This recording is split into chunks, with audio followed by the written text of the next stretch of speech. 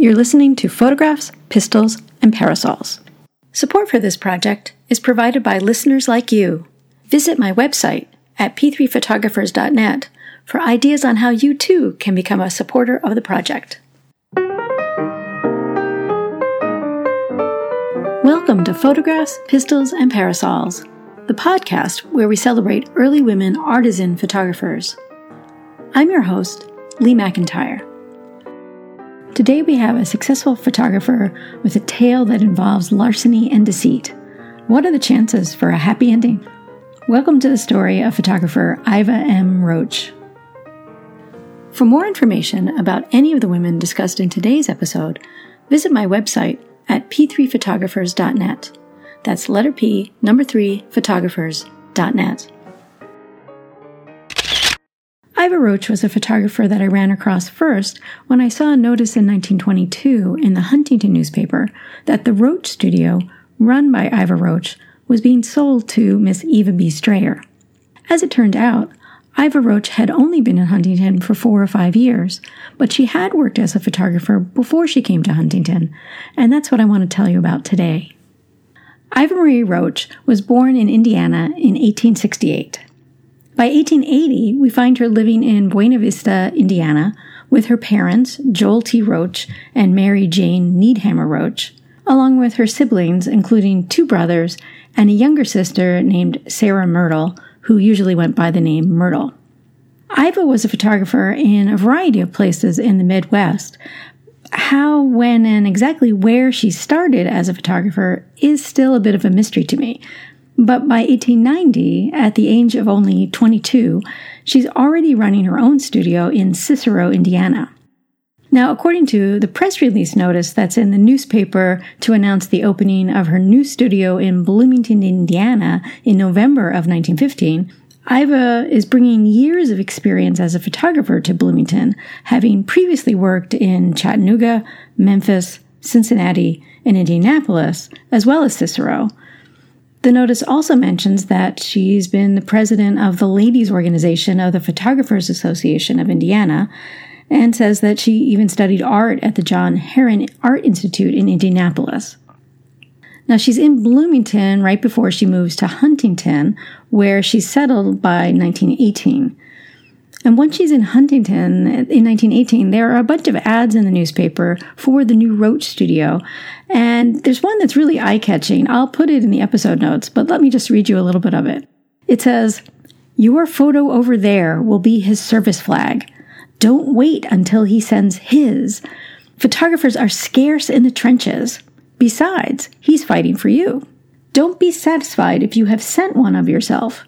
Send 2, 3, or 4. Each will act as a reminder of what he is fighting for."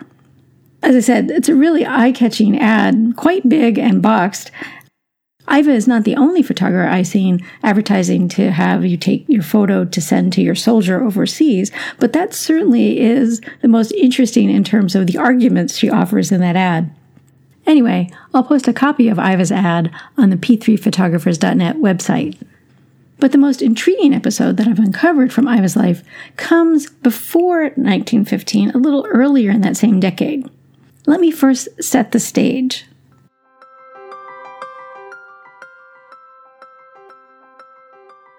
We're in Huntington, Indiana in 1911. It's August, and it's kind of dry and dusty, and Dr. Smith, the local doctor in town, is driving his car slowly following a water wagon called a sprinkler that's spreading water on the road to try to keep the dust down. Now, the doctor was driving slowly, but as he's following that sprinkler, his car is run into by a heavy farm wagon that makes a huge dent and really destroys the passenger side door of his car. The driver of the farm wagon takes off, and the doctor follows him, and then when he catches up to the driver, the doctor offers to just settle because he just wants the money to get his car fixed. According to the newspaper article that details this incident, the doctor and the driver of the farm wagon exchange what's called a few hot words before the driver takes off again. So the doctor goes to the police go and find the driver, and what's interesting is that the newspaper article describes the man as reluctant to even give his name, but he finally reluctantly says that he is James Colopy, staying with Ernest Stultz, who owns a farm at the edge of town.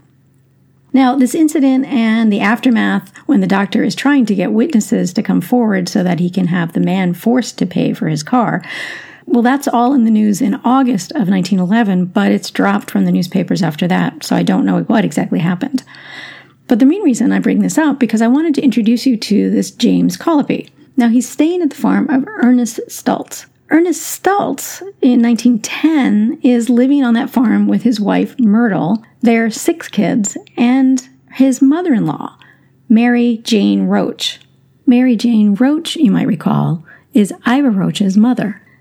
So that all means that Ernest Stultz is actually Ivor Roach's brother-in-law.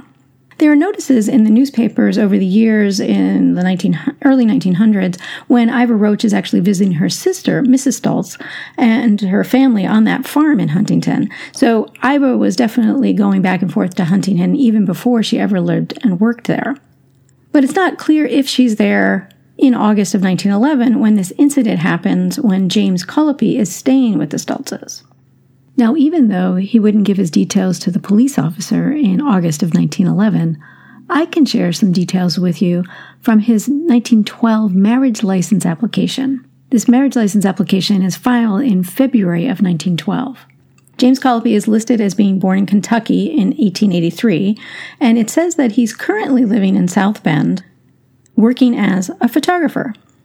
His bride on that marriage license application is none other than our photographer today, Iva Marie Roach. She also is listed as being a photographer living in South Bend. So sometime before 1912, apparently, James Colopy and Ivor Roach met and started working together as photographers in South Bend. After they get married, they continue to work as photographers in South Bend, but by the end of 1912, they've bought and are running a studio in Warsaw, Indiana. But then in January of 1913, there's a curious set of articles from the newspaper, and I just want to read you a small selection of them. Our first one is Dateline, Warsaw, Indiana, January 14th, 1913. The headline is Warsaw Photographer Arrested on Larceny Charge. It reads, James E. Colopy, a photographer of this city, was arrested in Chicago and returned to Warsaw Tuesday morning in the custody of the sheriff and the marshal. The charge against Colopy, that of larceny, was preferred by his wife, Iva M. Colopy, who claims that he took all the money from the safe at their studio and also drew $350, which she had deposited in a local bank, and then left for Chicago. Unable to furnish bond, which was fixed at $1,000, Mr. Colopy will remain in jail until his case is tried in the circuit court. He is extremely reticent regarding the affair and has made no statement. Another article from that same time period, but in a different paper, notes that it was Iva who quickly discovered the missing money and went immediately to the sheriff. And so the sheriff was able to set out right away trying to track down James Colopy and actually catches up with him as James Colopy is stepping off the train in Chicago. Next article from the Fort Wayne Journal-Gazette, Dateline, Warsaw, Indiana, January 18th, 1913. Headline, Warsaw photographer still confined in county jail. James E. Colopy, who was arrested in Chicago and brought to Warsaw several days ago, is still confined in the county jail. Mr. Colopy was arrested on charges preferred by his wife, who claimed that he took $350 belonging to her when he departed Warsaw. By the order of Mr. Colopy, the money has been returned to his wife. The authorities are conducting an investigation regarding the photographer's past life, but owing to the extreme reticence of the prisoner, have been able to find out nothing of importance. It is believed that Colopy is an assumed name and that there may be a past record not favorable to the prisoner. The date for hearing the case has not been set. All right, so There are articles that basically rehash all the details of the case over the next week or so. But then we get to January 23rd and this unexpected headline. It reads, "Asks for dismissal of Colopy case." The article goes on to say, "Prosecutor Anglin has petitioned the court to dismiss the case against James E. Colopy, who was arrested in Chicago several days ago on a charge of taking his wife's money. The petition was made at the request of a number of reliable witnesses." A couple days later, there's an article, just a little notice that appears that says that indeed all the charges get dropped, the case is dismissed, and James Colopy and his wife, Iva Colopy, reconcile.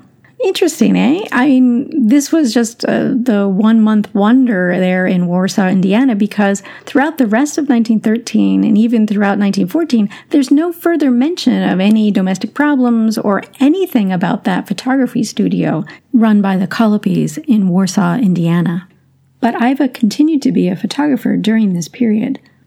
It's actually during this period in 1914 that Iva, under her married name, Mrs. J. E. Colopy, becomes the president of the Indiana Photographers Association Women's Auxiliary Committee. There's an article about that in the paper in Indiana in 1914, but there's no mention of the Colopy studio there in Warsaw. But then, in 1915, on July 7th, there's a little notice that appears in the Fort Wayne Journal-Gazette that is not entirely unexpected. The headline, "Warsaw Woman Files Suit for Divorce." Indeed, Iva Colopy has filed for divorce from James Colopy, charging him with desertion. Apparently, he skipped town a while back. There's no trace of him. She has no idea where he is, and she just wants a divorce. After filing for a divorce in Warsaw, she actually moves to Huntington. I'm guessing, but I can't prove, that she's staying with her sister there on that farm. In September of 1915, Iva is granted the divorce, and because James Colopy doesn't actually appear, he's represented in absentia by the prosecutor. And I wonder if that helps Iva make her case so she is able not only to get a divorce, but also gets the right to revert back to her maiden name of Roach. Now, on the one hand, I felt really sorry for Iva when I read this because, boy, that had to be terrible. I mean, she's betrayed by her husband. He steals all her money, but she does get the money back at least.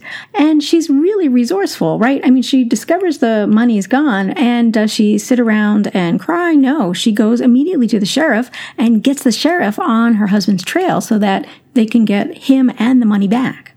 We'll probably never really know what happened after Colopy gets released from jail in 1913, and we'll probably never really know why there were witnesses who came forward to get that case dropped.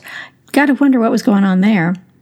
But the main thing that I take away from the story is that Iva Roach was incredibly resilient, right? I mean, she bounces back. She gets her name back, and then once the divorce is granted, she moves to Bloomington and she takes out the big ad and the big press release notice that she's opening this new studio. She's starting again.